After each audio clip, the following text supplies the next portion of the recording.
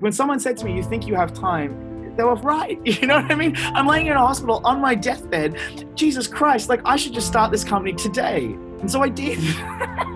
Tune in every Tuesday to the Learning with Lowell podcast with me, your host, Lowell, to hear world-class scientists, startup founders, CEOs, and authors, people who you wouldn't normally hear about but are making huge waves all the same. You'll understand them and their work by hearing their passion, laughter, advice, and hearing them, the experts, break down what they're working on so that you can learn, push the boundaries of your knowledge and understanding. 3 quick ways to show your support and get unique, exclusive, and fun content is by checking out learningwithlowell.com, our Patreon page. Even if it's just $1, it keeps us advertisement free, and subscribing. And in that little bit of an intro, that was Robert Quinn of PatchD. We get into, exactly that, why he kept almost dying, why it's driven him to build something to help other people, and why his mission with PatchD is to get more people to live a normal life. We get a very good sense of who he is, what he's passionate about, what he's gone through, and it's really an interesting discussion. If you want to learn about post-traumatic growth, this is an episode for you. If you want to learn about building a company in adversity, this is the episode for you. I hope each and every one of you get something from this, and like he says in this episode, if you hate this episode, if you love this episode, if you don't think anything good about this episode, send me a message and let me know, or let him know. And for anyone wondering how do you spell PatchD or where the name came from, that is the very first question I ask and what you're about to hear. How'd you come up with the name PatchD for the name of your startup? I think it's kind of on the nose. Yeah. We came up with the name PatchD mostly because we made a patch. I wish there was a better story to that, but we were looking for a name and we were driving in the car and I was like, we need a name. And it's throughout all this stuff and it's they're all crap. We just need something we can get. And I was like, how about Patched? And everyone's like, yeah, Patched. And now I realize that it's actually the most obnoxious name under the sun. Just because if you've ever tried to give someone, it's actually a really good name because it describes what we do, et cetera, et cetera, et cetera. But the issue is you try to tell someone your email address. I don't know if you've tried to tell someone you're at patchedmedical.com, over the phone, Can you spell that? Is that a D? Is that an ED? Is there an apostrophe? And it's oh God, it's not. No. I can kind of get that. My name is constantly butchered by people when I give them my email.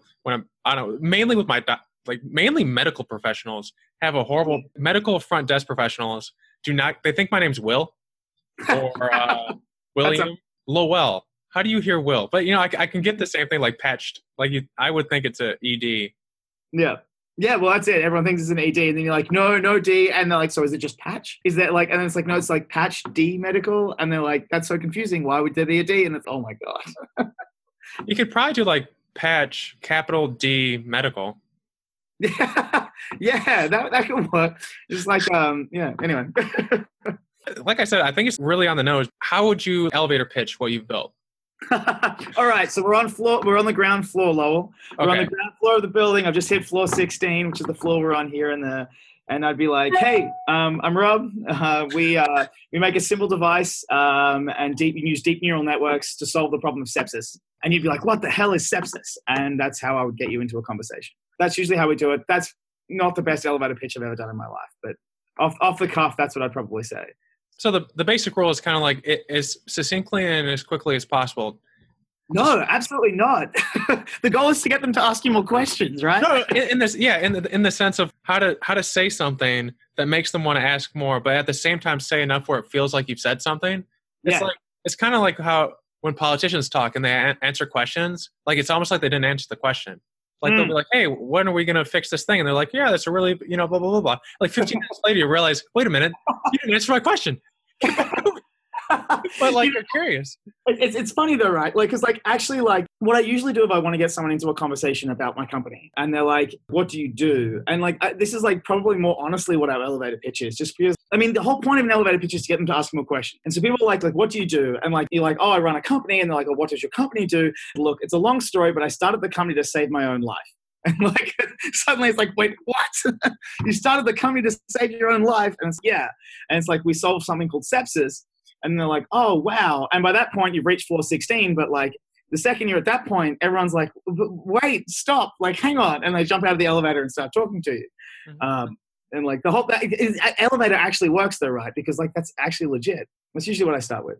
Well, it's good that something positive can come out of it. I think that's something a shared thing between the two of us is that we both have had very obnoxious life events like that. I've noticed there's two routes that's people's.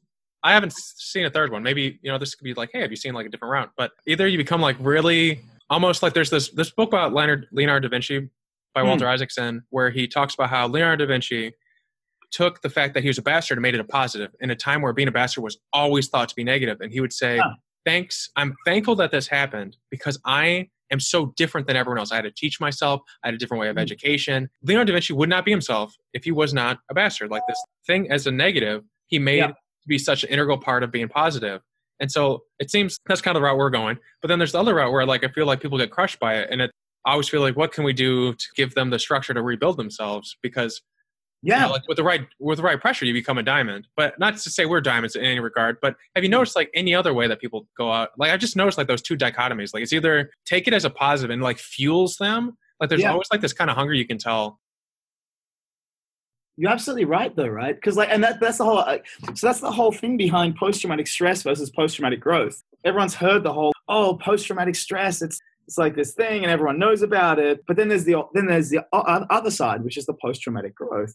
And I think it's like, how do we get people in the mindset of post-traumatic growth rather than post-traumatic stress? That's something it's honestly, Lowell, after I'm done with this company, well done, Rob. You know what I mean? Like, have an exit, whatever happens, whatever the future holds. That's something I really actually genuinely want to address in the world. How do we help people who are like in a same situation that I was?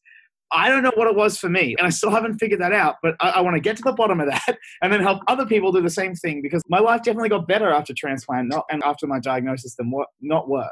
And obviously I'm not unique in that. You've had the same situation. I know plenty of others, but I've also seen the exact opposite, right? Like I've also been in hospital next to people and how is your life isn't over. In fact, you've just been given a new liver. You've got a normal life again, in inverted commas. Yes, you've got 1 million tablets to take. Yes, there's all these problems that you have. You've been given a second chance. Why are you wasting it? That's a horrible thing to say, but you know what I mean? Like you can do something here and actually make a huge go of your life, and it really affects them. And I feel for those people immensely. And it's like, how can I help someone like that find a way to leverage that traumatic event to do something cool or awesome? This is probably a guess a little bit about your personality, but I would assume you have an internal versus external locus of control where I think you would take ownership of what things happen to a great extent, versus instead of assuming you're lucky, you would say, hey, I have skills that made it happen. So I think maybe like people who have an internal locus of control, they have a tendency to take a greater sense of ownership, which is not always positive. Like there's a lot of stuff about my medical thing where I kind of blame myself. It doesn't make any sense, but like I would like probably maybe that's something. I don't know. This is like me just kind of spitballing. It's really funny though, right? Because like I've been told emotionally I have a very much an external locus of control, which is bad. I'm trying not to have that, but absolutely. But that's so interesting though. For me, I think what it is more that it's like, holy shit, I nearly died. What about all these things I could have done? You know what I mean? It's like I'm laying there in a hospital bed, like all up probably about 250 days in hospital if I had to guess. You spend a lot of time looking out the window thinking like, holy crap, it'd be nice to be outside right now. Geez, it'd be nice to be going and doing X, Y, Z. Man, I wish I had done X, Y, Z. And like maybe that's what pushed me more towards an internal locus of control. But for me, that's what it was. It was sitting in the hospital room looking out the window, I think, and just being like, holy crap. There's all these things like it was almost like, because like the thing is, and we haven't really talked about this, but like I had like I spoke to you before this call, but this interview, but I had 18 episodes of sepsis, which is roughly 18 episodes of sepsis, which means I've faced my own mortality. I've looked my parents in the eyes and I've said goodbye. That's some scary shit, and at that point in time, when you've gone through that, I don't know about you, because I know you've been through something similar, but for me, I was like, holy crap, I might not be here tomorrow. And for me, it would be, I'd be fine one day, and then 24, 48 hours later, I'd be in hospital saying goodbye to my family because I didn't think I was going to make it. And I'm not sure my doctors did either. And so there's this realization that, holy crap, I could die in 2 days. And at that point, I was like, what are all the things I want to do? How can I make a difference in this world? What is the meaning of life? Why do I do all this stuff? And that's what it was for me. But you could also just as well be like, well, everything's screwed. I'm done. And so like, I don't know. It's a really interesting one. Everything you said is exactly things that I thought of when there were times where my doctor said like, don't move. When after I would have these things, they'd be like, take a day, don't do anything. Take several days, don't do anything. I would literally crawl myself out of bed and I'd walk 10 miles that day, and it was not physically good for me. But afterwards, even though my entire body would be screaming at me, don't follow this advice. But at the same time, I felt like I was in control. Even though it wasn't as good, I was in pain, I owned that. And if it was going to get worse, I've already been to that stage. I already know, I've already looked down that tunnel. And I would rather walk that 10 miles, be a little bit physically more fit, accept the fact that my day's going to suck no matter what, and have it be a little bit more in my control than anything. And like whenever I didn't, I just always imagined myself back in the hospital bed, seeing like so much being taken away. And like, there's like, I don't need any more motivation than that. To some extent, I think I'll always be kind of sitting there waiting to see if it'll come back, you know, if I'll be back there. And so I feel like there's like I don't think it's been like several years, and maybe it's been like, you know, even longer for you, but I don't think it really goes away. Like, I think it's just kind of there. I don't think I could ever retire. I would always like when you're done with your company, like you're going to find some other way to have a positive impact on people's lives. And it was very traumatic too. I don't know. I find it really, like for me personally, it's very hard for me to talk about it, even though I've been trying to talk about it more and more. In the George Church episode, I talked about it a little bit more, but like, it's really hard for me. That's so interesting. Because like teachers, and it's not the positive environmental things. It's like, wasn't like very well supported by my school. And so they made it harder than it needed to be. And so whenever I tell people about it, I feel like they'll think less of me. You know, I don't know, maybe if you think that, but like, or you have any concerns about that. Sometimes I've noticed I'll tell people it, and they'll treat me as if I'm still sick. Like, oh, you can't come out and play with us. You have to stay inside. And it's like, well, no, I'm better now. Like, stop it. I don't know if people look at you that way and they're like, oh, like they treat you different. Like you literally just hit on like something huge there, Lowell. Holy crap, man. That's exactly the whole, like, you still walk 10 miles every day, even though you know you weren't supposed to, and just because you were in control. Mm-hmm. The night before, one of the times I nearly died, I went out and played a game of Ultimate Frisbee, even though I knew I was going to end up in hospital that night. I feel you. And yes, people treat you differently. And this, Lowell, this I think is actually part of it. And I don't know if this actually goes to air, this part that we're chatting about now. If anyone's out there listening and they've got someone who's in a situation like me or like you, one of the things that always gets me is exactly what you said. Is that people, if you're still like, particularly because I've never been well, right? After transplant, 5 years, I've always been sick. Like I've never had a good run. I'm still, I'm now out of it, right? And so like anytime anything goes wrong, everyone's like, oh, you should rest. Oh, you should take it easy. And yes, they may be right. But at that point in time, there's one person advocating for me to live a normal life. And there's everyone else in my life telling me that I should take it easy, slow down, like don't do so much. And that's the part that like I think can drag people into post-traumatic stress, is when they start listening to everyone else and being like, wow, I am sick. You know, I do have a problem. And yes, while you do have a problem, I think you need to believe that you can get through it and you can still live a normal life. And I think that's it. It's a belief that you can live a normal life. And you ask anyone, and I'm sure this is true for you just based off what you said. Like you ask anyone that knows me, and it's the same thing. It's so bloody minded. He'd never listened to me when I said he needed to slow down and stop doing stuff. And I think that's why I had growth rather than stress in a weird way. Even though I know it's not good for me, it sort of was the reason I made it out the other side, I guess. I had like a combination of both. Like I went like down, and then I was like at 260. And then it was just this idea that you can control it. I think the only thing I can figure out when it comes to the meaning of life is that if you like distill everything down, the only things that seem to matter is what people choose to do. So like right now we have a relative infinite number of things we could do. Like you could hop up in one leg, you could do like a number of things, and yet you choose not to. And I think that's the only thing that matters. The night before you went, that you knew you were going to go into the hospital, you chose to go out and have a fun time with your friends. I think that choice matters. I don't think like money matters. I don't think a lot of things matter. I think the only thing that really matters is like what people choose to do and how they choose not to do things. Like, that's all I look at. And so like, I know we probably need to get off this topic because it's like, but like here's like just like the night before I got called up for transplant, actually, like when I was really, really sick, I went down to the beach, and I probably shouldn't have been going this far because you're only supposed to be about an hour radius from the hospital. I jumped in the car with my friends. We went down to the beach, and I actually said to my friend, this is the night before transplant. I got the call for transplant. Look, dude, if I got called into the hospital tomorrow, had the transplant and died on the table, I said, I'd be okay because today was a freaking awesome day. And that's what I live for. The next day I got the call. I don't know. I just sort of like, that sort of summarized the whole experience for me. But fuck, if I go out and play Frisbee the night before and then die the next day, at least I had a good night playing Frisbee the day before.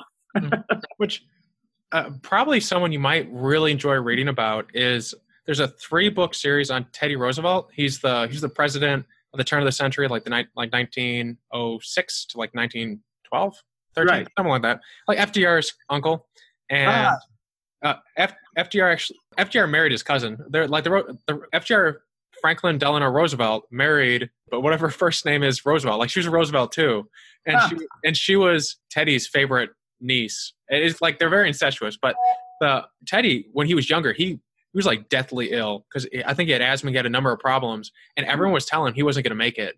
And he would recall his father holding him, helping him breathe by putting him on his chest, slowly trying to help Teddy breathe. And he can't breathe because he has asthma. And so he goes through that. And like afterwards, he became really physical. As soon as any day he could, he would be really active. He was an ornithologist, which study of birds if people aren't nerds. And he was like such a gregariously physical person that when he was in the White House, he literally lost sight in one of his eyes because he was having boxing matches in the basement of the White House. And the greatest story about Teddy Roosevelt, like not the greatest, but like this guy is just so fantastic, is that he took this negative, and you can kind of tell in everything he did, and even in his pictures, he'd always have his hands and fists like he was like bottling up energy. He wrote more letters than any president we've ever had by a huge margin. He wrote huge books that people still use as references today. The War of 1812, like the naval history. Like at the same time, there was a time where his dog was being attacked by a mountain lion, and so he's riding this horse, right? And his dog's like maybe 100 yards in the distance, and he's like, like it's in danger. He gallops at full speed, jumps off his horse going fast, takes out his knife, stabs the thing in the head, and then rolls up. And then just gets back on the horse and keeps going.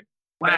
That guy is such a beast. But everyone has different types of bad. But like, I love that he used his stuff as a catalyst to be great. And FDR was the same way. He was a governor when he got polio. I think he was a governor when he had polio. And he took like a year where he just was like down in the dumps. And then afterwards, like beforehand, he was kind of a playboy, I think, how most people describe him. And afterwards, he was like this really thoughtful person because he understood suffering. And so both people, I don't think, would become president without those events. But I think you'd really get a kick out of FDR, not like more Teddy Roosevelt. Like that guy really took something negative and made it positive. But I don't know if you're a biography or history fan, but recommendations for anyone. There's the three-part series on Teddy Roosevelt. It's fantastic. Okay, so like transitioning to what you're building, how big do you want it to be? If you could kind of like write your check or like write your future. Where do you want it? Like, what do you want to be written? How many people do you want to affect? And how quickly do you want to affect them, if that makes sense? Like, you're kind of like Evan Almighty a little bit, if you've ever watched that TV show. You kind of make whatever you want happen within a local parameter. So what's the world look like with PatchD if it's like fully successful? Look, honestly, sepsis is the starting point for us, obviously. What does the world look like for us as a company? I've always had this dream that hospitals become a place that don't really. I've got to be careful what I say here because I have like doctors coming after me. Like, I always have this dream that hospitals become a thing of the past, I've got to be careful what I say there because it's not quite what I mean. I mean they become a place for just for acute illnesses. I mean, that makes sense. Yeah, you see so many people in hospital for like basically monitoring and like observations and trying to make sure they don't become septic or, and I remember when I first had transplanted, there was someone that was in there for 365 days or something. She was coming up on a year in hospital. And I was like, oh my God, like that is just an excessive amount of time. Like surely we're at the point now where we can predict a lot of the things that are going to happen to you and then manage you as an outpatient. How big do we want this company to be comes down to that dream of mine that hospitals become a thing of the past and you sort of live your life as an outpatient. There's us and there's a number of other companies that are trying to do this. Who knows, we either partner with them or we like eat them or whatever, but my dream for Patched and like a lot and companies like ours is that we end up becoming sort of the de facto outpatient monitor. You put a device like ours on, you leave hospital, and then you have some sort of AI running in the background that can predict the onset of any sort of illness. Sepsis is a great starting point because there's 1.5 million Americans with sepsis. Each of them costs about $14,000 when they get admitted into hospital with sepsis, and it's almost entirely preventable. I mean, like that's the perfect initial use case, right? That's 7 days in hospital for each person that we can prevent. So 7 times 1.5 million, what's that? Like 10.5 million, like bed days we can save, like theoretically. And so like for me, if I could write my own check and write my own destiny, I would get everyone I possibly could out of hospital and being treated as an outpatient, because I think that's actually part of why people experience post-traumatic stress rather than post-traumatic growth is when you're in hospital and you don't need to be. I definitely spent a lot of days in hospital where I was well enough to get up and walk downstairs, but they were too scared to let me go in case they got another infection and died. My goal is to stop people being in that situation. And I don't think people realize how big a problem this actually is, right? Like this whole like excessive numbers of days in hospital. It affects so many people. Like I said, 1.5 million people in hospital with sepsis, a preventable condition. You know what I mean? Like it's just insane. You know? And that's just one aspect, that we're talking about. It can quickly expand into many other things. And I think the thing that might help to me that I thought was really alarming, that when I was researching what you were working on and like kind of familiar myself with like the hospital system, is that the part where you're in the hospital, that only represents like 2% of what we spend. Like when it comes to the entire everything, it's like 2%. And yet it's the face that everyone sees. And so I say it's very doable to decrease that and make it such like a tip of the spear thing where there's other things you can be doing. Because if I could be at home having the same type of quality of care being monitored by this great technology versus being in a horrible hospitals are not fun. No. I don't know anyone who enjoys being in a hospital. Because I don't even think the doctors enjoy being. They always look kind of grumpy sometimes, but I agree with you. Like you're definitely going to have, maybe I should be like devil's advocate, be like, no, you can't do that. I mean, go for it. But I mean, like, this is actually the dream though, right? Is that like, you have a chronic health condition that, you go in for your appointment. They're like, look, I'm sorry, you've got primary sclerosing cholangitis, which was the disease that took me out, took my liver out, right? Like here, throw this on, like just put it under your shirt. And like this is why we design the patch in such a way that it feels like people forget that they're wearing it. That's why we design it that way, so people forget that they're sick. Like that's our dream, is that people don't realize that they're sick. You just wear this patch, and like you go about your normal life, you live your goddamn normal life, and you go and do all the things that you love doing. And, if we detect something that's going wrong, in this case, we're looking at it initially specifically for sepsis, but the second we detect that something's going wrong, we send an alert to a doctor who can then call you. And like, that's my dream for this company, is that you don't have to do anything. You know what I mean? Like you just live your life, and if something goes wrong, don't worry, we'll call you, Mm-hmm. And it's like, hey, you need to come in. We've noticed something on your device. Come in here. We think we need to give you some oral antibiotics. Another great example, and this was we might have talked about this in our first call, but there's this interesting study that's going out where they're using similar technology where not similar, but like they're putting like monitors in elderly people. I don't know the right nice way to say it, but like older people in their rooms to see if they can start detecting the signs of Alzheimer's. And there are so many symptoms that a person just wouldn't know. Like you don't remember waking up in the middle of the night and pacing a little bit and going back to bed. That's one of the, hey, this is happening, leads to something else. And we can like, if we know it's happening, then we can get all this other really interesting data. And when it comes to Alzheimer's, there's so little that is known, but like they're getting some really target rich stuff just from these sensors. And so it's a similar thing where it's like just knowing there's something there, monitoring you, making sure you're doing well. But at the same time, I don't know if this is a component that you guys are ever going to do, but also seeing if there's anything else going on, like, hey, you put this on your mother who maybe is at risk for Alzheimer's, I don't know, anything. And you can if something's happening, you can get them help before it's critical. Because if you get help in the critical zone, that's when it really starts costing a lot, both in time, energy, resource, like everything. But if you can stop it a year in advance and start like building the building blocks in, like it's so much better. But maybe I'm talking for you, but like, is that like part of what you want to do? Like having this detection and is also like some predictive, I don't know, maybe predictive is the right word. But the prediction is the whole reason. The prediction is the whole point, right? It's not about detecting it when it happens. Oh, bugger that. You know what I mean? Like who cares if you can detect it? Like it matters, but it really doesn't, because you get it picked up anyway if you're in hospital. Where it really makes a difference is picking up on stuff early. For example, with sepsis, there are certain antibiotics that we know are as good in an oral form as they are in IV form, as long as that they, but there's an absorption time, right? Mm-hmm. Like ciprofloxacin is a great example. You might want to double check that, but I'm pretty sure ciprofloxacin is one of the ones. We know that the oral antibiotic is as effective as the IV antibiotic, but there's just an absorption time. And what that means though is that if you send, like, because sepsis, when you get septic shock, your mortality rate's increasing 8% every hour. So like, if you can pick it up 10, 24 hours beforehand and prescribe some sort of oral antibiotic, it changes the course of treatment for a patient, like the patient experience completely. Like it's an entirely different experience. This is what at least is what we're assuming is going to happen based off what the research around. So that's the thing for us. It's like, it's not just sepsis, but with any condition, if you can pick it up even hours beforehand, you can drastically alter the course of treatment, and you can drastically alter patient outcomes. I mean, when you're in septic shock and having your mortality rate increase 8% every hour matters, right? I was just thinking, like, what's an easy way to visualize why it's better, in case people are like, oh, why would you do that still? But imagine someone's falling over. You can catch them right as they're falling, or you can catch them 3 inches from the ground. One's harder to stop. Yeah. And so, like, I think that might be like a good way to visualize for people listening in. He's getting you a couple inches, even as you like start to teeter, like you kind of like stumble a little bit. It's like right there, like, hey, you might be falling. Come, let's go. Let's help you out. You just like put your hand on their back to stop them falling backwards, right? Whereas if you catch them 3 inches from the ground, you might not catch them in time. And they might right? And that's literally what it is for something like sepsis, right? Is if you catch sepsis at septic shock stage, which you often don't miss, right?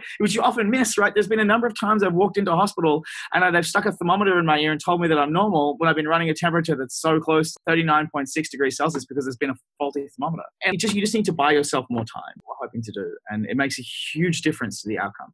I'm just kind of sitting here marveling a little bit just at the idea of what that extra time could get, like a doctor, like a highly trained team. Like, I love it. But also, like, which doctors treat you can change as well, right? Oh, yeah. If you start pushing this out 24 hours beforehand, then suddenly it's an issue for your primary care physician or your GP if you're Australian. You can completely change the way that healthcare is conducted. And that's the really exciting part for me, right? Is suddenly you're not an urgent care case clogging up an emergency. You're just getting some oral antibiotics from your primary care physician 24 hours. And the person who knows you. When I would go to the hospital, it was like I was educating the doctor on what was going on, and they'd be like, yeah, you sound like you know what you're doing. I'll believe you. It's like, come on, man. Yeah. This is my life. Let's be a little bit more, like, either agree with me or disagree with me with logic. Like, don't just like having someone who knows you, knows what's going on, being there for you.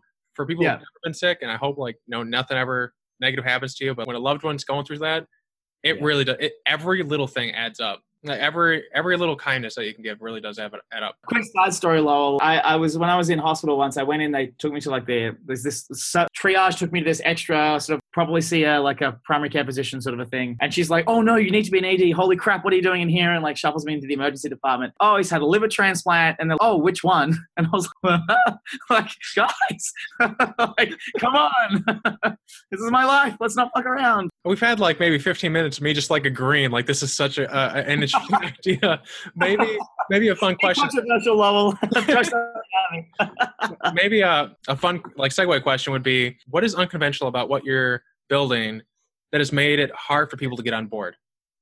By doing something like this, you're not taking control away, but basically we have this black box, which is the artificially intelligent algorithm we've made, right? Hooray.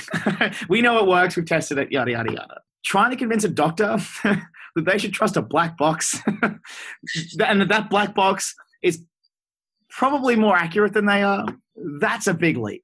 And that's like, and honest to God, this is the biggest challenge that's going to be facing physicians and rollout of something like this or any technology that's similar to us, which is like some sort of sensor and a black box algorithm, is getting doctors on board with the idea that you should listen to this alert. Because like, think about this. You're a doctor, you're in a hospital, all that's going through your mind is, holy shit, I missed that thing. The other septic infection that was missed is now going into like multi-organ failure. I'm trying to save that person's life. I'm worrying about Mrs. Jones over in bed number 6. And like this alert comes through from a system like ours being like, listen, your patient's getting sick. A, they don't have time to listen to something like that. Like, I'm too busy. Like, I've got someone about to die on me, right? And B, I've got to then trust that the thing that we're giving them is actually like that's something they should do something about, right?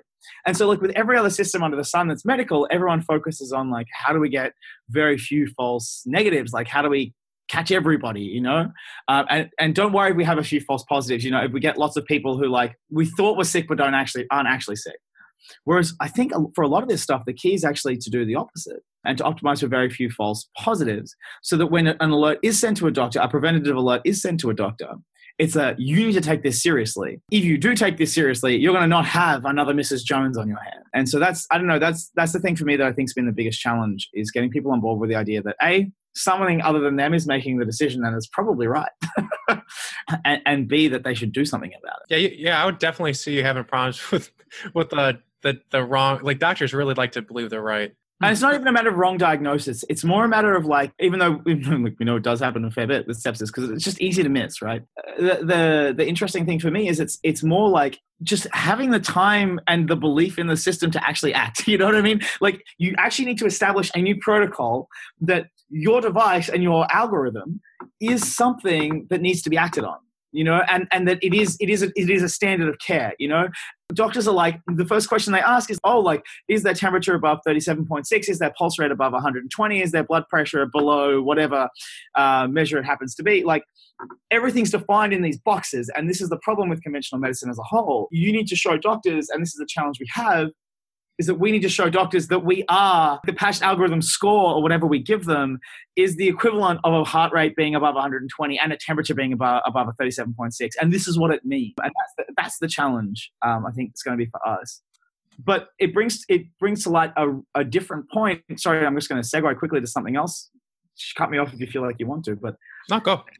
Yeah, it just brings up an interesting point is that and this is where I think classical medicine's broken's not the right word, but outdated, is that we categorize everything in these boxes, right? If your temperature is above 37.6, and yes, there's some subjective things, like the doctor looks at you and goes, does he look sick? Does he look like he's going to die on you? But you look at someone like me and I always look healthy. Like even when I'm in hospital, and they don't worry about me. And their questions are, is his temperature above 37.6? Is his pulse above 120? Is his blood pressure below whatever? Whereas for me, when I would get sepsis, I would know I was getting sick 24 hours beforehand. And my temperature would be within the normal range. Like it would be within the normal range, but it wouldn't be normal for me at that time of day. And this is the thing. Modern medicine is focused on these threshold-based systems, but the thresholds are different for everyone else, and it changes throughout the day. And so what's really interesting with what we're trying to do is that if you can look at the trends over time, you can pick up on things that even modern medicine can't pick up on. Because you're no longer looking at thresholds, you're looking for how things change over time. And therefore, is a temperature of 36.9 abnormal for Robert on a Tuesday at 8 p.m.? Like every other Tuesday, it's at like 35.9. He usually runs low on a Tuesday at 8 p.m., but today's 36.9 and it's been trending up all day. Maybe something's not right. Mm-hmm. And if we can set a new standard around that, like something that looks at the gradient, like how things change over time, I think that could be really exciting. Are you familiar with Cylaris? They're out of Y Combinator. Yeah, I know the Cylaris boys. Oh, I was just like you guys are in this similar vein in the struggles. Well, yeah, they're basically offering another tool for psychologists and you're offering another tool for doctors. And ultimately you're going to be saving them time. So I'm just thinking how can I solve your problem? It's that's what I'm thinking over here. I think for us, it's going to be an evidence-based, and so it should be. You know what I mean? Evidence and an adoption thing, right? I think this is just my gut feeling. If we can get in front of into conferences and get doctors talking about our stuff themselves at their own conferences and being like, look, it's been able to pick up on lots of my patients. Maybe it's something we should pay attention to. And getting into journals and doing that sort of research and Would it be something that you would target to the doctors versus over the admins that oversee? Because if you there's only a couple of people, there's only a couple of hospital systems. So I feel like if you could go talk to those CEOs, you could get 10,000 doctors in one go. Yeah. So this two, but this is the interesting thing, Lowell, is there's two aspects to everything. You need the CEO buy-in, right? You need the guy, or not necessarily CEO, but the finance department and the head of innovation or whatever the title they've given the person in the hospital. You need their buy-in, sure. Absolutely. They're arguably the most important person. But there's no use in having their buy-in, the person who writes the checks buy-in, if the doctor's never, ever going to give one to a patient. Mm. And this is the thing. So if we can get a reimbursement code for the insurance reimbursement code for the device and then convince physicians that it's a good idea to give to their patients, because we're looking for first 30 days post-discharge, right? So we give the idea is that you give the device to the patient on discharge to wear for the first 30 days. And we're looking for signs of sepsis in those first 30 days. Mm-hmm. And so the interesting part for me is if you can give, you've got to convince the doctor to then actually give your device to the patient to wear on their, for those first 30 days. And so you need the physician buy-in, and physicians trust other physicians. They don't trust the head of finance. You know what I mean? What I mean? I don't know. I'm an engineer, right? And so when I was at least working in a corporate, I wouldn't pay a whole lot of attention to anything that didn't come from another engineer. And and that's really snobby and awful, but it's kind of true, right? No, it jives. No, even other engineers are sometimes. I know I have a friend of mine is a dean of medicine somewhere, and they were telling me, I'm trying to I don't know if they'll listen to this and be like, oh, Lowell's talking about me, but they were having problems just getting doctors to use evidence-based practices versus experience-based practices. Like, hey, there's some new stuff coming out. Stop giving people a pill that's 20 years old. Like, we have better stuff now. And propranolol is gone. Try this new one.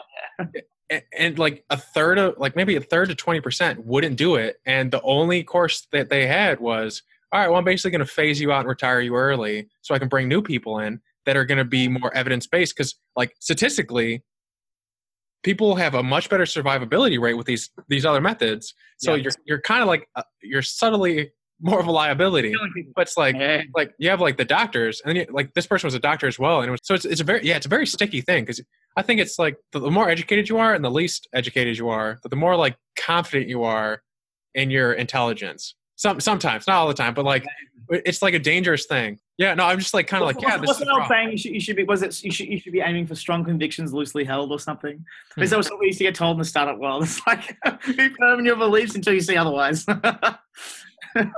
I've never heard of that. That's interesting. Yeah, strong convictions loosely held. I forget who told us that. Anyway, I had a bit of a chuckle at that when I first heard it. You mentioned there's a couple of things that you need to do. Evidence, getting some people on board, that type of thing.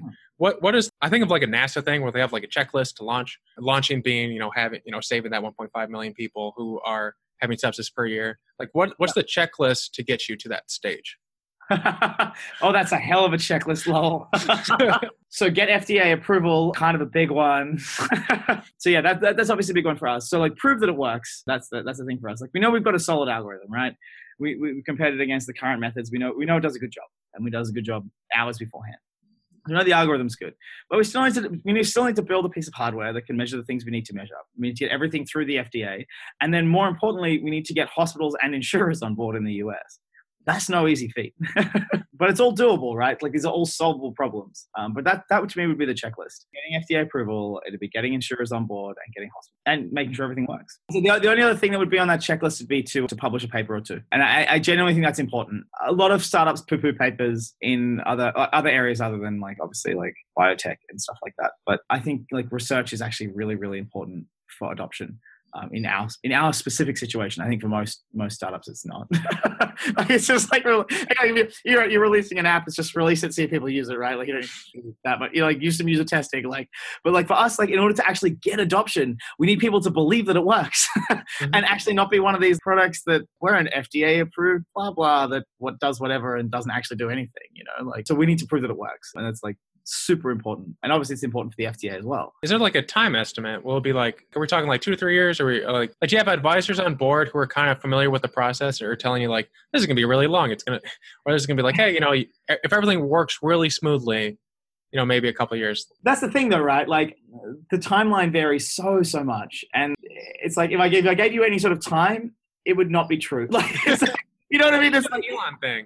We know that a 510K, which is like for those who don't know, it's like one of the FDA's like pathways for a Class 2A medical device. It takes about 3 months in theory. There's a de novo, it takes 6 months in theory, but then you've got to run trials, and trials or pilots never take, like they always take longer than you expected. And even our one in Australia we did on 20 people, we put our device on 20 people to see how they found it and whether it would be applicable to patients, etc. Just the times just blow out. You submit an ethics thing, and suddenly you realize that there's only like every ethics board meets once a month, and if they're not happy with the ethics proposal, you need to resubmit it a month or even 2 months later, and then they review it, and it takes them another 6 weeks to then approve it, and they only meet every month, and then suddenly it's Christmas and you've got an extra month there, and it's like predicting times is just ridiculously difficult in this area.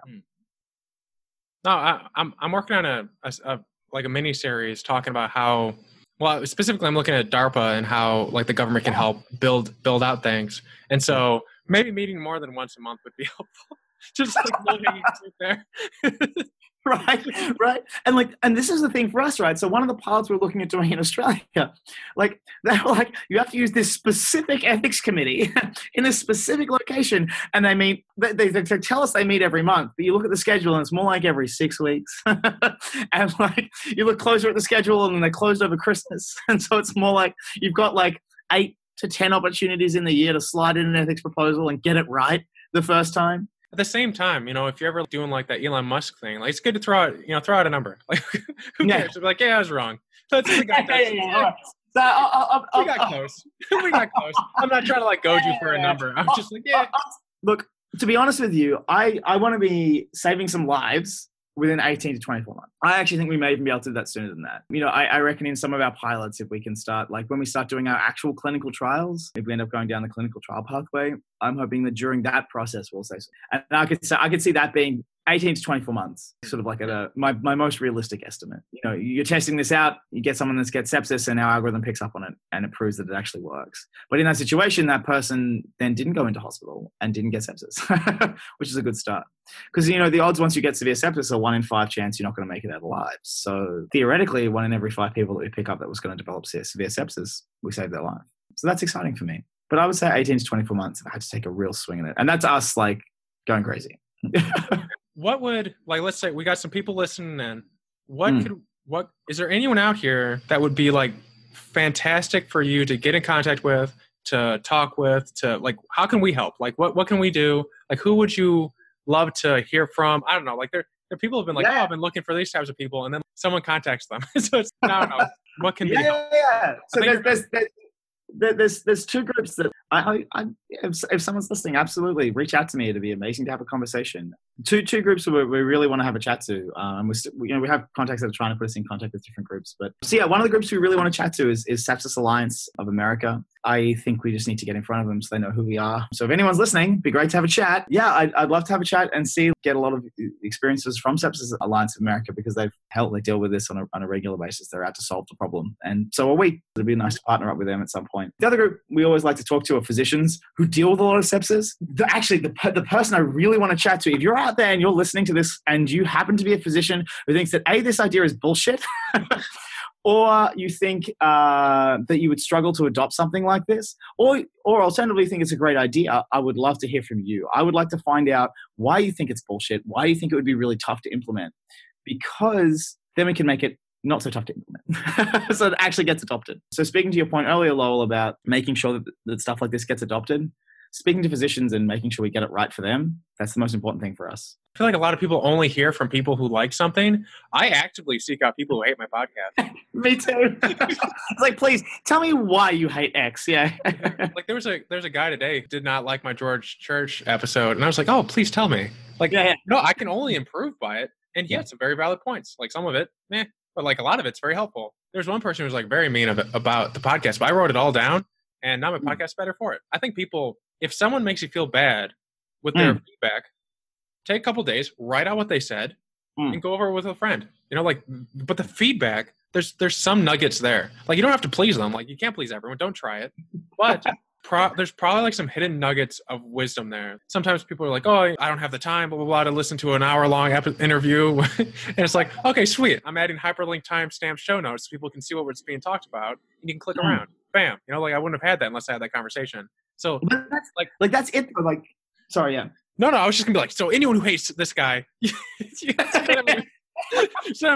that hate mail. Yeah, no, actually, like, send the hate mail my way. Like, but be prepared for a conversation because I want to know why. Like, be like, give me hate mail, but like, tell me why. And like, that's the thing for us as a company. The thing that's helped us grow the most over time is the people that hated us or like thought that we were full of crap. But we're willing to explain why. And we made some huge product changes early on, just based off someone being like, I think this is a load of crap. Like everyone else is going, yeah, great, yeah, great, yeah, great. And when everyone's saying, yeah, great, there's a problem. And then this someone's like, I think, sorry.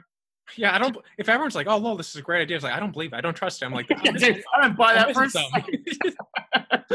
Exactly, right? And so then you get someone that's like, no, I think it's just crap because of this reason. I think of a concrete example.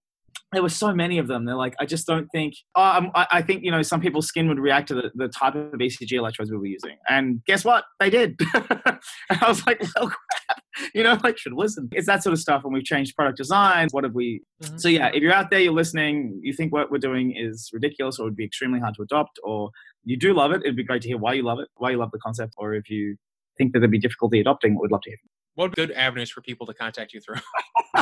Do you know, it's funny because the start of this interview started with, why do you think Patch, like, why'd you come up with the name Patch? And I was like, it's great, except for the fact that it's hard for people to email us. So yeah, please put it in the hyperlinks. You can go to our website. It's www.patchedmedical.com. And I'm going to spell that. It's PATCHD medical.com. No E. You can reach us there. Get in touch at patchmedical.com. Also works as an email. That's probably the best way for people to get in contact with me. I think you're on LinkedIn too, aren't you? Allegedly, I exist on LinkedIn. But I'm trying to remember how I contacted you now. I always like when people through another company, another YC company. Oh, okay. Well, I was recently asked, like, oh, how'd you meet this person? I was like, oh my God, how did I meet them? They're just around in my life now. Like, it just kind of exists. When was that? Yeah. How did I meet them? Thanks, Lon. I'm glad I exist in your life in a random way. All right, so people, that's a good way. Team and advisor wise, is there anyone you're missing? Anyone you need to have that would just like that make that 18 to 24 months much more guaranteed to happen if you had them on the team? Yeah, someone who's actually gone through the FDA process completely from start to finish and happens to know how to do absolutely everything. That would make my life a bajillion times easier. That's who I'm missing at the moment. We have some FDA knowledge because we used to work at a company that makes, well, brain implants of sorts, like cochlear implants. So, but like for me, that knowledge is very limited. For my co-founder, it's a bit more extensive. But I think we need someone on the team that deep FDA knowledge. How do we navigate the hell out of this and go through it without spending 6 years trying to go through it? And finding that person is always a real challenge. I think that's probably the team member we're missing at the moment. I think we probably do it without them, like with like a consultant, etc. But like having someone in-house, just like if anyone's out there doing a medical startup, is something like ours where you're like making diagnostics. I'm sure you'd know this. Having someone who really knows their shit with the FDA and makes a big difference. This is a really interesting idea that I've been playing with. It's not related to anything I was going to ask you, but there's this idea that if you're like a negative person to work with, you weren't saying any of this, but this just made me think of this through the idea of consultants, that that like skills are a commodity, but like if you find the right people, you keep them on even in the hard times. And so like being a consultant, which is something I did for the last 3 or 4 years, but like you're only valued as long as you can contribute. But at the same time, being an advisor, a part of the team, it's an entirely different animal. Like I don't know if you had the choice between the two, like people listen in like, oh, am I going to, be a consultant or like be a part of the team? I mean, if you really believe in it, I'd go for like being a part of the team. Like it's absolutely. Apples and oranges. It makes a huge difference to like culture and everything as well. I mean, our team members, our team members are the best part of our damn company. You know what I mean? Like, and they get trained up in new areas. And we had one guy who wanted to there's this one guy we had Queensland, which is part of Australia we were in, who I'd worked with him once on a group project, and he didn't quite have the skill set we needed at the time. But I knew he was someone who would like pick up basically anything we put in front of him. And we had no money as a company at this time. We were really early on, and I was like, "Listen, man, I'd love you to work for us, but we do not venture funded at the moment. Like we're tiny companies, just like Wei, my co-founder, and I, like, working in a shed trying to stay alive. And he's like, I'll come work for you for free. He's like, I'll come join you for free. And he joined us for 3 months. This was in our earlier days. And he ended up staying on as one of our most important employees. He ended up building out our first prototype, building out our first app. Obviously we ended up, picked him up as an actual employee instead of paying him and the rest of it. And he's ended up being the most valuable employee we had. And it was ridiculous. And that wouldn't have happened if we were just consulting out because he ended up filling the role that we needed filled and just learned it himself and becoming so much more valuable. But if we'd done that with consultants, we never would have had that. Anyway, I know where I'm going with that point, but. No, I hear you. I think this idea that Sarah from Truveris, the first episode I ever, that's on the podcast, I just recently redid with her because the audio got effed up and I never realized it. And we talk about in that episode, we're like, if you want to be doing something that you're not doing, the only way you're going to be doing it, the only way you're going to get there is by doing things that you're not doing now. So he didn't have those skills, but how is he going to get them? He's got to build himself in that direction. So I think it's a very salient point. So I see where you're going with it. I'm doing a kind of a series later on longevity. So I've been asking people if you can give longevity and at the same time they get a long health span, they wouldn't be sick, but you can give it to anyone past or present, not someone you love or a friend, who would be the 3 people? So, my example would be, Einstein. But he's kind of like Neo. He breaks the matrix. He's like too wired in. That's the thing. So if I could give longevity to 3 people in the world, who past or present, they could be dead now, but then they wouldn't be zombies. They would just continue living. So it's like zombies. Lol, for such a fun question, I'm going to give a very dark answer. No, I'm serious. Like you're going to be like, oh, that's dark. No one. And I honest to God mean that. maybe this is a philosophical thing, but I don't think we'd be where we are today, and I don't think we'll continue to. I just think where we are right now is only because people are no longer, like, certain people are no longer here, so other people step up. It'd be great to see, like, Martin Luther King Jr., be around for like however much longer to continue, like, rights, like black rights, etc. Like, it'd be lovely to see those people still around, but at the same time, like, Steve Jobs gets set up really damn well. You know what I mean? You get rid of the old to make way for the new, and I don't know. I think that's really important. So, honest to God, Lowell, I wouldn't give it to anybody. And that's only because I think the new sometimes finds a way to solve the problem. That's true. That's fair. I mean, that's such a terrible no, I'm going to give a better answer than that. That's my honest opinion. But it's honestly, it is fair. If you could offer me longevity, I wouldn't take it. I think I have like a weird view of death where I think it's like, hey, you work really hard and it's like, if it happens, you don't have to worry about it. Like, the person who's complaining about it right now, like, if you're afraid of it, is not the person who's going to be feeling it when you're dead. Unless there's like an afterlife. And if there's an afterlife, I don't have to worry about it. Yeah, exactly. Like problem solved. Like Pascal's wager, right? It's like to your benefit to believe there's an afterlife, because if there's not, it doesn't matter. And if there is, you luck into it. So exactly. And you live your life enjoying it. Yeah. So but I think it's a good answer. It's a good answer. I asked that question for two reasons. One, it gives a sense of like who you care about. And two, it gives me people that I don't know who exist that you think are important, so that I can research more about them. But I don't know anyone from you, so I'll move on to the other question. Yeah, let me just add something there. Like, to in response to your question, the comment you made about it shows what you value in terms of that, and like the kind of people that you value. The people if I could give longevity to, and no one's been able to do this yet, is someone who can create a true. I bet we can't how I say this. True meritocracy, where like, as in like, where everyone actually has the opportunities to make something of their life.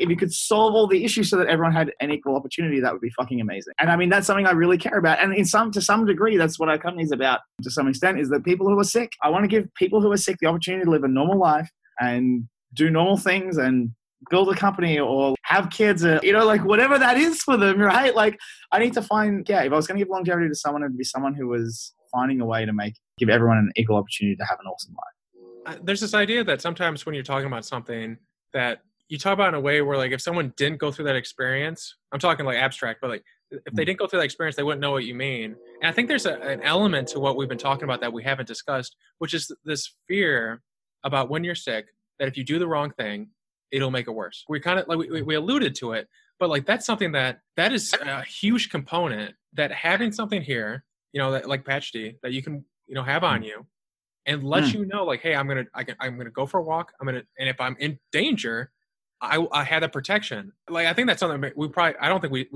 kind of like hinted at it, because I think we've had those shared experiences, so we didn't go into it. For people who have not been sick or have not been ill, like, there is like this really strong fear that if you do something wrong, you lost your chance. Like, I just wanted to touch on that. No, that's a really good point, right? And particularly with transplant, right?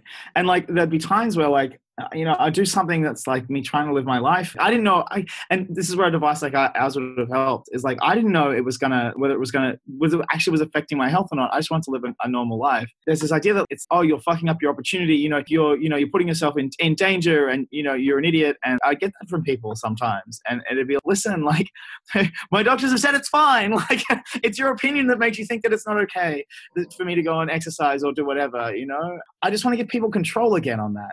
And that's something, once you've been sick, you realize this. It's like, you're afraid, but not only are you afraid, but everyone else around you is afraid that something that you're going to do is going to screw up your chances of staying alive. And that fear, if we can remove that fear from people by simply giving them a patch so they can go and live a normal life, I think that will push so many more people into post-traumatic growth. Mm-hmm. And the thing is, and also just to give you, because remember I said there's only one person fighting for you to live a normal life, and that's you. No one else is fighting for you to live a normal life. Everyone else wants you to stay safe, stay in your bubble, stay protected, so that because they care, right? They're like, we don't want to see you get sicker, And like, how do we stop them getting sicker? Well, conventional knowledge says that we should keep them inside, and they shouldn't be going and like exercising or like hanging out with friends who might have cold, or like like doing this. And it's like, I get it. If we can just give people that opportunity to wear something, so that if something goes wrong, it gets picked up, then they can, holy shit, Lowell, they can live a normal life. And they say to their family, it's like, hey, I'm good. I've got the patch on. You know what I mean? Mm-hmm. That, like, God, that would have made such a difference to my life. This was the eternal fight I had. My parents are a really good example. Like, because they cared about me so much, they'd be like, stop doing that. You shouldn't be doing so much stuff. You're exhausting yourself and it's going to make yourself sicker, et cetera, et cetera. It's like, I'm just trying to live my life, guys. But if I had something objective, I could be like, look, I'm fine. Here's the proof. I think this goes to this idea that you've alluded to. Like, this like ties into a number of things we've talked about. This is a great, I almost feel bad that I'm going to ask you about book recommendations in a minute, but living life is more than being alive. And I think that's what we're talking about. Like this, you can be alive, like old people who can't do anything can be alive. Like, and you can live like 500 years, but if you can't do anything in those 500 years, are you really living? And I think that's kind of, I don't know, not like a morbid thing, but, be protected, stay in the bubble, like be safe. And it's like, you got to live. You got to get that. And some there's like cost, whatever. But I'll segue off. But so last. I know, but legit, like Lowell, like before we bounce off, like I genuinely think you're right. I think there's something to be said for like a life well lived. And I don't know, I guess maybe this is me and maybe this is a dangerous philosophy to have, but I'd rather have 50 years of amazingly fun, enjoyable times with people that I love, doing things that make a difference to people's lives, than 100 years of sitting in front of a TV, not being able to go outside behind a hospital window. And that's just me. And I don't think I'm alone in that. And of course, like, your family wants you to stay safe and stay protected and like stay inside and watch TV and don't go outside and don't get hurt. But fuck it, sometimes you have to. It means you get to live a normal life. Anyway, that's just... Yeah, pain's this is not the segment I want to leave on, but the pain is a powerful teacher. So if you do something wrong, you'll gain something from it. But I don't think that's a sad thing though, Lowell. I think that's far from it. I think it's actually quite the opposite. I think it's empowering. Like, and that was the thing for me. It's like, once I realized that, holy shit, everything's actually in my control, it was huge. Like, that's what got me into post-traumatic growth. It was like, holy crap, it's all in my control. If I think of myself as not sick and pretend I'm not sick, when things do go wrong, I'll get them sorted, But I'm just going to think of myself as not sick and just live a completely normal life as best I can. And if I can help others do that with something like my device, then fuck yeah, I'm in. And so like, I think it's the exact opposite of a sad way to end things, Lowell. I think it's actually a very hopefully an uplifting thing. If anyone's listening and is going through some shit like that, live the most normal life you can. Go do the fun things you want to do and have a fucking awesome time. Like, I'm serious. Whenever I hear normal, I always think, no, I don't want to live normal. I want to live extension. Normal's not the right word. Go live an awesome life, right? Like, I say normal because that's like what, like, I don't know. Some people just want to live a normal life, and that's great. But like, go live an awesome life. You know what I mean? Do the shit you want to do. Go jump out of a plane with a parachute on your back. I don't know. Whatever it is for you, just go have a good time with it. And I just and this is sorry, Lo, I'm getting really passionate now. You're just gonna have to deal with this.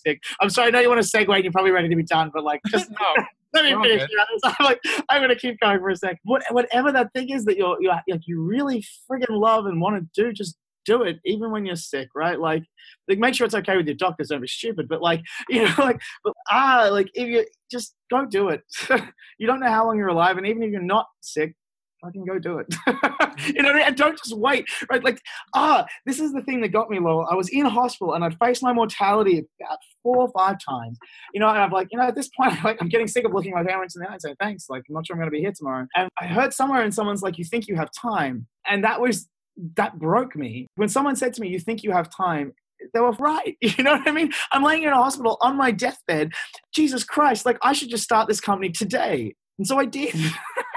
I went and approached my friend and said, let's start a company. I want to do this. And he's like, all right, let's do it. But like, the thing is, had I never had that experience of facing my mortality, I probably never would have pulled the trigger and started a company. I don't know. Maybe that's what the blessing is in all of this, is that like, you think you have time. You don't. You're running out of time all the time. You don't know how long you're going to be healthy for. You don't know how much longer you're going to be alive. If you just go do it. You hate your job. You want to go into something else, just do it.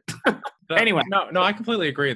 There's a couple people in my life that, like, I would always be like, no, go out, get out, do stuff. Not, I don't know. Probably to that level. I was probably very annoying, but they're like, nah, Lol, I got. They don't sound like this either. This is a horrible way to talk about them. But they're like, nah, Lol, I'm all good. And then they'd get sick, and I was like, I bet you, and they would see people playing outside. I could see it in their eye, and I was like, you see my point now, don't you? Even if it's a flu, even if it's just something minor, imagine having this for months. Imagine knowing this is going to come again and again and again. There's nothing to stop it. How much would it's like dying of dehydration, and all around you there's water, and you just have to go out there. And this is like, okay, but segueing off, because I think we'll just go back and forth agreeing with each other. A book or resource recommendations, because I read about a book or two I read about a book every other day. So like I need more things to read. Anything that you found to be great. Anything at all. Okay, I'm a bit of I love my interesting novels, like self-help sort of stuff. Eyes Wide Shut, Eyes Wide Open. Eyes Wide Open by Isaac Linsky. Great book. Really freaking good book. Read it. Like, no joke, you'll love it. I found it very insightful. Just about mostly because it echoed my story and probably yours as well. But it's also just an interesting read in terms of making the most of a situation that's really shit. But also the psychological battle that comes with that. So anyway, Eyes Wide Open, give it a read, particularly if you're going through something like what either Lowell or I have gone through. Not that you really know what we went through, but it's probably something similar if you're sick. So yeah, Eyes Wide Open is a great book. So the other ones I thought were really, really interesting. There's Anti-Fragile by Nicholas. Oh, that's a good book. Yeah, I love that book. And the other one was the Third Door. I just really enjoyed that book. This may not help anybody, but I just enjoyed the book. It was an interesting read. Maybe that says a lot more about me than anything else, but it's called The Third Door by Alex Bernine, I think. Really interesting book. It's just more of an entrepreneurship style book, but I really enjoyed it. Have you read A Man's Search for Meaning by Viktor Frankl? Everyone tells me I need to read that, and I've got it on my list, and I haven't read it. You know, isn't that terrible? You could read it in an afternoon, and I really think you get a lot from it. Or I think it'd be something that I think you'd like it. Like just like from our brief conversations, I think if you read it, I think you would get something from it. Almost like 100%. If I am wrong, you can like email me and I'll send you an imaginary dollar saying I'm wrong. I appreciate it, Lowell. We'll give it a read. I throw it in my Audible library and I'll listen to it while I'm riding to the gym one day or something. The beginning is really sad. Like, it is not a positive story. He makes it positive. Quinn of Patch D got his website, patchd.com, where to find him, where to engage with him. And like he said, if you hate this episode, you love this episode, you want to see more content like this, you don't want to see more content like this, send me an email, send me a message at learnwithlowell.com or, what you're about to hear, those avenues. But on Twitter, on whatever, I want to hear the feedback, positive, negative. And if you got something from this, if it encouraged you to do something, send Robert or myself a message. Other than that, I want to inform people before we go that there is a new way to show support for the podcast and to keep it advertisement free from now until forever, which is called Patreon. If you go to Patreon and look for Learning with Lowell, you'll see this podcast. Don't forget to subscribe and leave a review. We can be found on Twitter at Lowell Was Here, Facebook, and on the website, learningwithlowell.com. Also sign up for the newsletter where you can hear amazing content every Monday, new episodes every Tuesday, and new blog posts around every Thursday. Remember to share and tell your friends. Please and thank you.